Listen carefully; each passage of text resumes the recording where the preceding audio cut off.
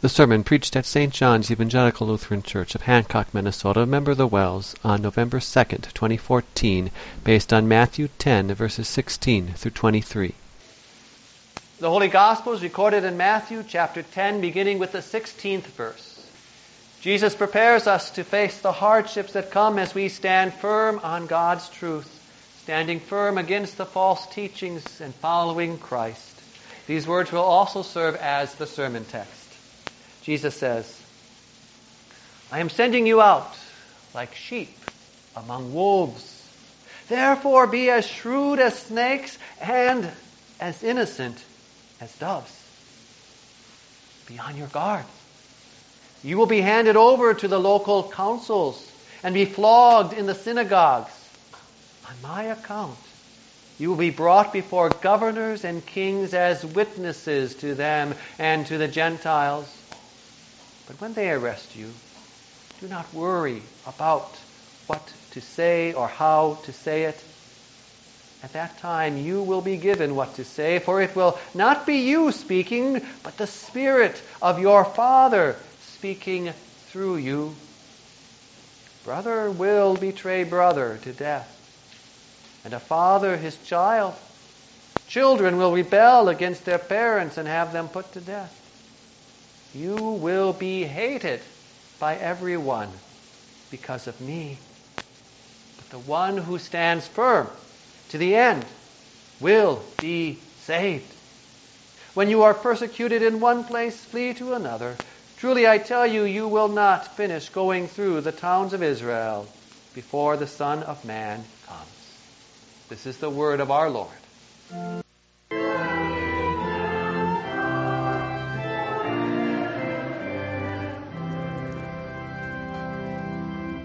Please stand. Grace and peace to you from God our Father and our Lord and Savior Jesus Christ. Amen. The word from God through which the words of Jesus are brought to us here today is the Gospel, Matthew chapter 10, verses 16 through 23. Please listen to the opening words again. I am sending you out like sheep among wolves. This is the word of our Lord. Please be seated. Dear friends in Christ, fellow saints washed clean in the blood of our risen Savior.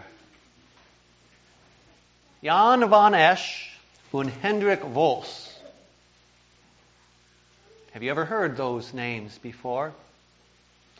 They were contemporaries of Martin Luther, living at the same time. And they also joined an Augustinian monastery, like Luther did, before he or they knew the full truth of the gospel. But unlike Luther, they did not live in Saxony, Germany. They lived in Antwerp, which would be in modern-day Belgium. But in the year 1522, their whole monastery began following the teachings of Martin Luther. This was only 5 years after Luther posted those 95 Theses in 1517, October 31st. The Reformation had already spread outside of Germany, up to the Belgium lands, the Low Country. And all the monks in this monastery began confessing, just as Luther did. They confessed that every Christian is a priest who can approach God through Christ without needing someone who was ordained by a bishop to intercede for them. They confessed that the Scriptures and not papal decrees or church laws were the only foundation for faith and life.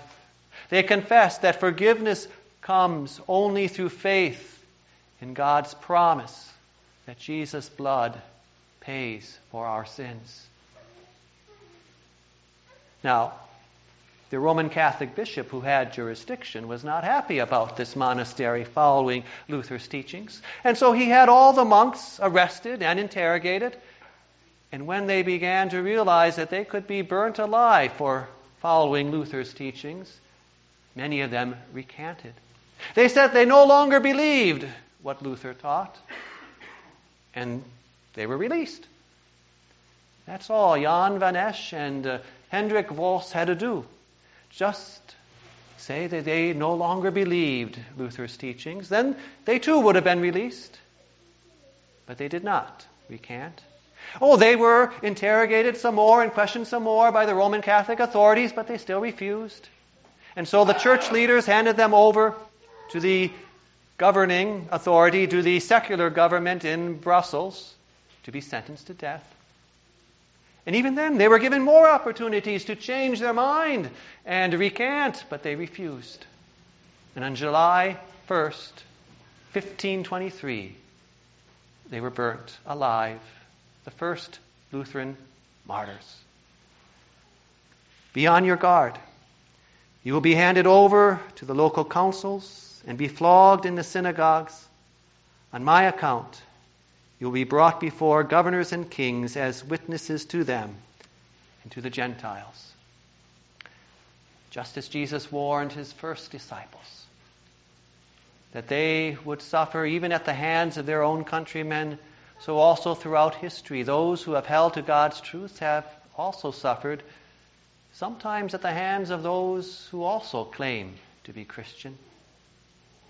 Now, God has blessed you and me with a time and place where the government does not arrest and torture us for following Jesus. And we give thanks for that. And yet we still face the temptation to compromise God's truth. We still face the temptation to hide our faith so that we fit in better with the world around us and don't have to face the ridicule that comes for believing what Jesus says. Jesus sent his disciples out like sheep among wolves, but we're tempted to stay hidden in the barn so that our social and economic status stays secure. Jesus' words, though, emboldened his first disciples to be his witnesses, to testify about him even in the face of persecution and death.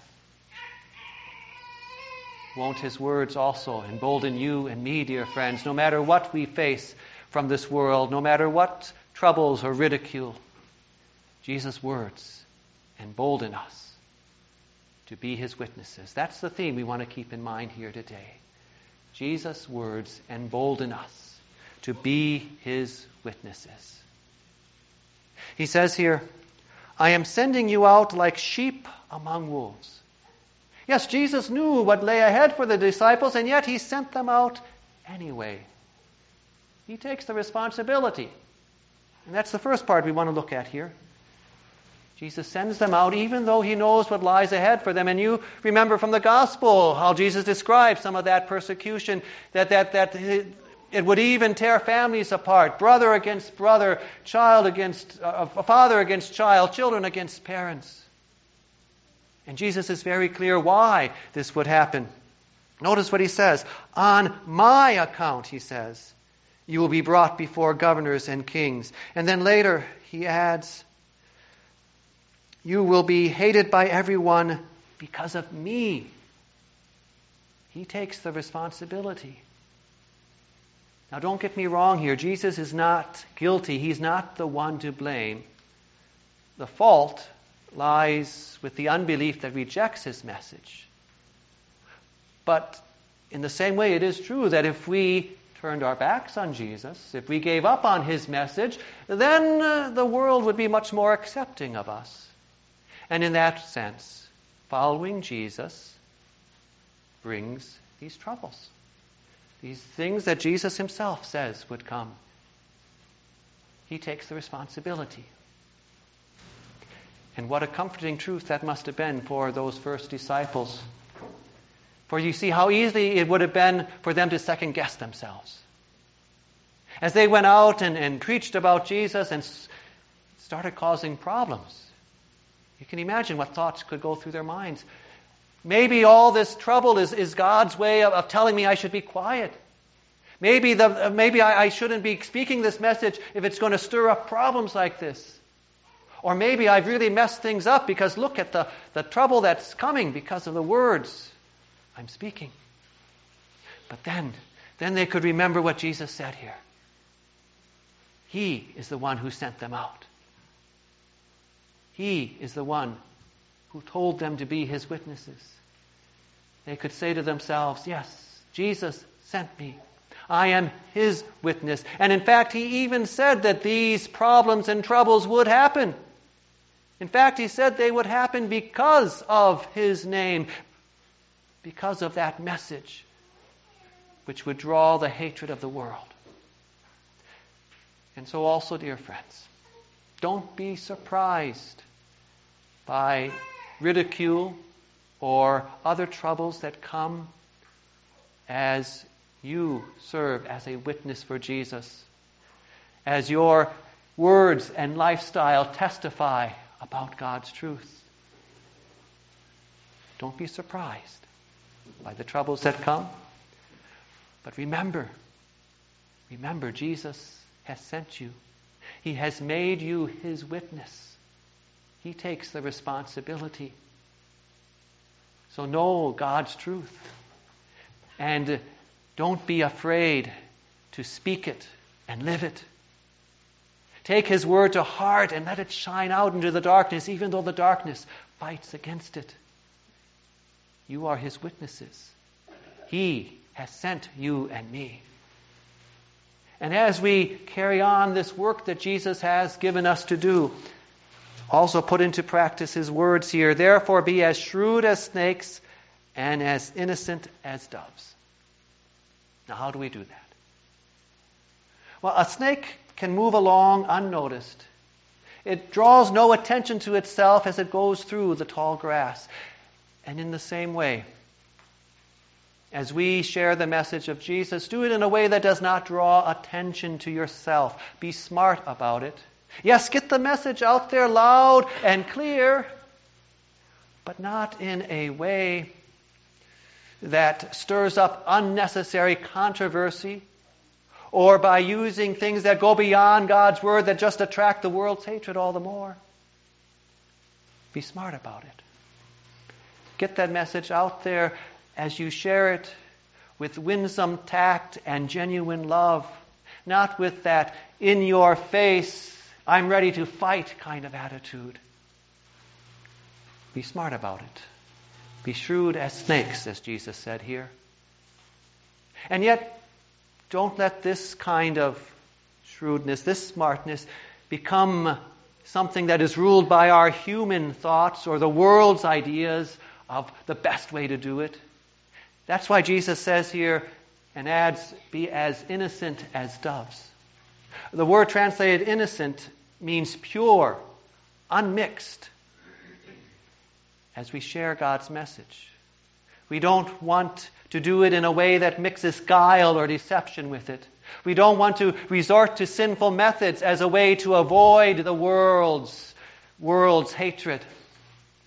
And we don't want to mix God's truth with any kind of falsehood or lie. For example, the shrewdness of this world says, tone down God's law so that others don't get so upset by it. But we keep God's message pure and unmixed as we proclaim his law with all its crushing weight that comes down on us and shows us just how helpless and hopeless we are on our own, that shows us just how sinful we are and in need of God's salvation. The shrewdness of this world says to broaden the appeal of the gospel by letting people take a little bit of credit so that they can feel that they've contributed their part.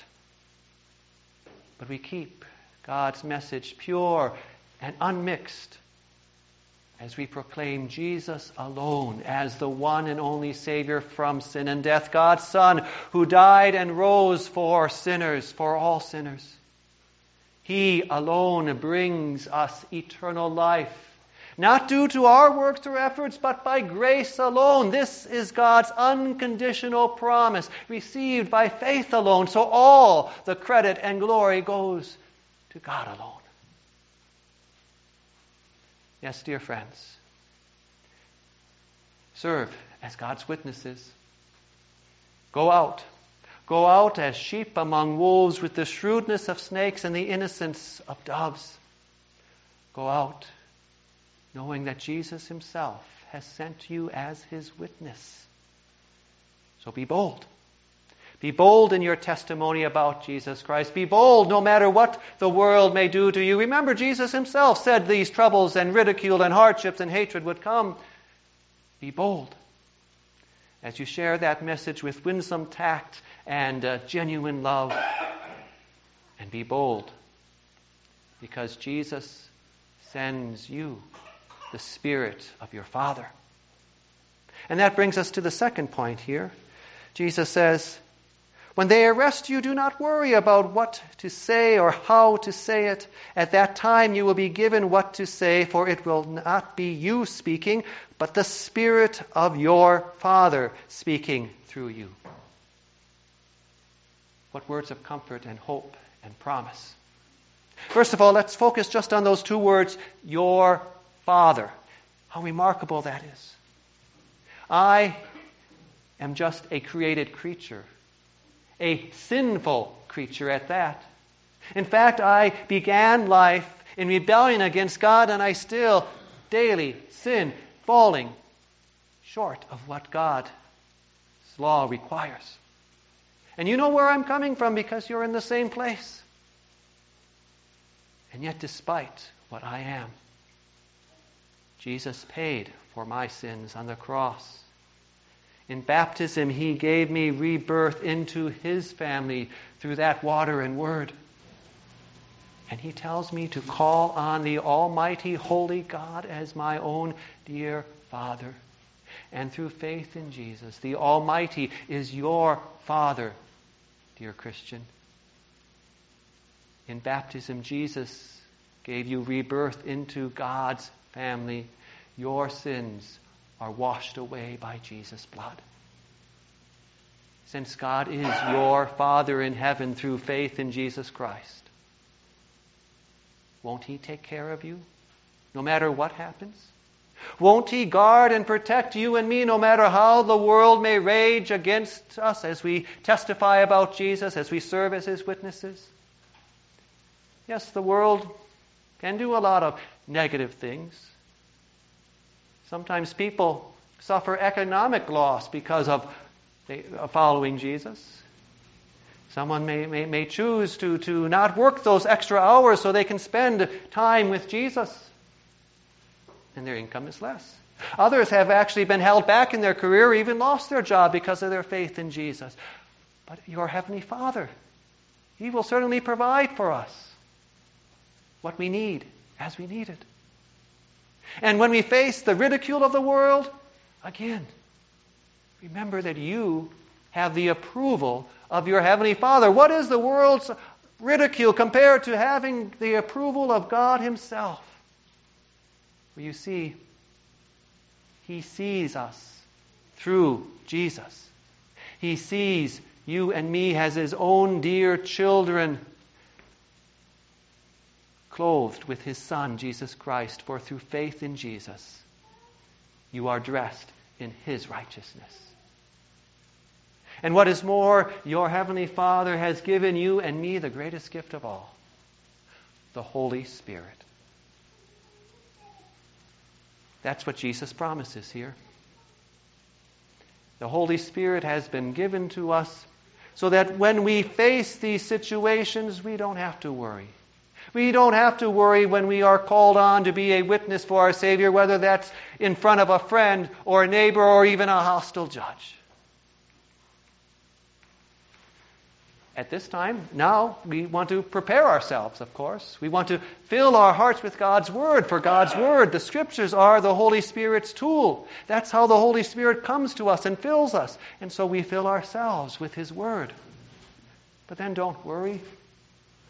As when the time comes, the Holy Spirit will give you the right words to speak. He will bring them back to mind at the time that you need them. Trust the Lord's promise and how that emboldens us to be His witnesses. And finally,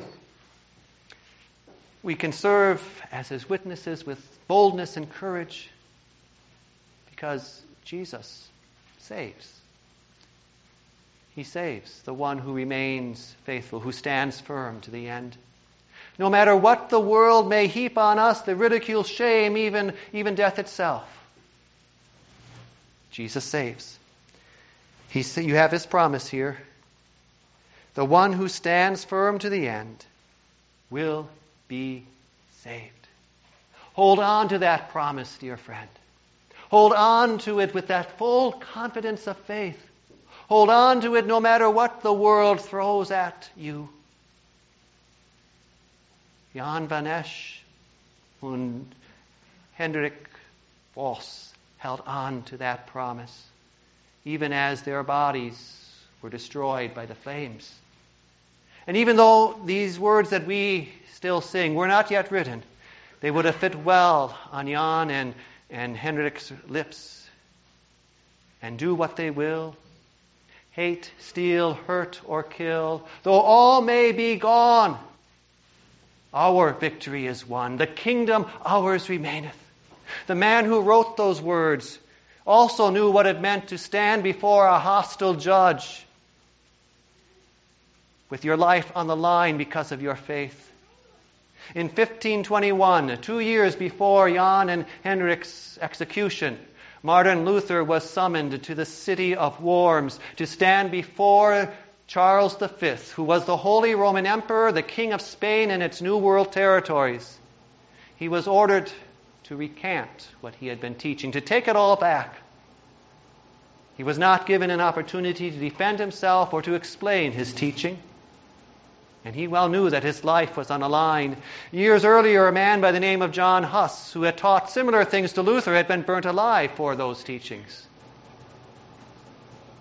But the next day, before this court, Luther said, "Unless I am convinced by the testimonies of the Holy Scripture or evident reason, I am bound by the Scriptures. My conscience has been taken captive by the Word of God.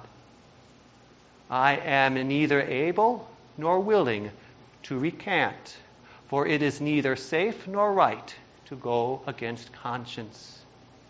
Here I stand. I can do no other. God help me. Amen." Jesus' words emboldened Luther to stand firm and be a faithful witness. And Jesus' words embolden us as well. The Lord in his mercy and wisdom protected Luther from execution. But even if Luther had faced the fires, that would not have changed what he said there. He was convinced that his testimony would bring him death. Yes, Jesus' words emboldened him, and Jesus' words embolden us as well. Stand firm, dear friends. Stand firm with your conscience held captive by the Word of God as you testify about your Savior, Jesus Christ. As the Holy Spirit brings to mind the words for you to say, speak them, confident that Jesus saves. Amen. Please stand. The peace of God that surpasses all understanding will keep your hearts and minds in Christ Jesus. Amen.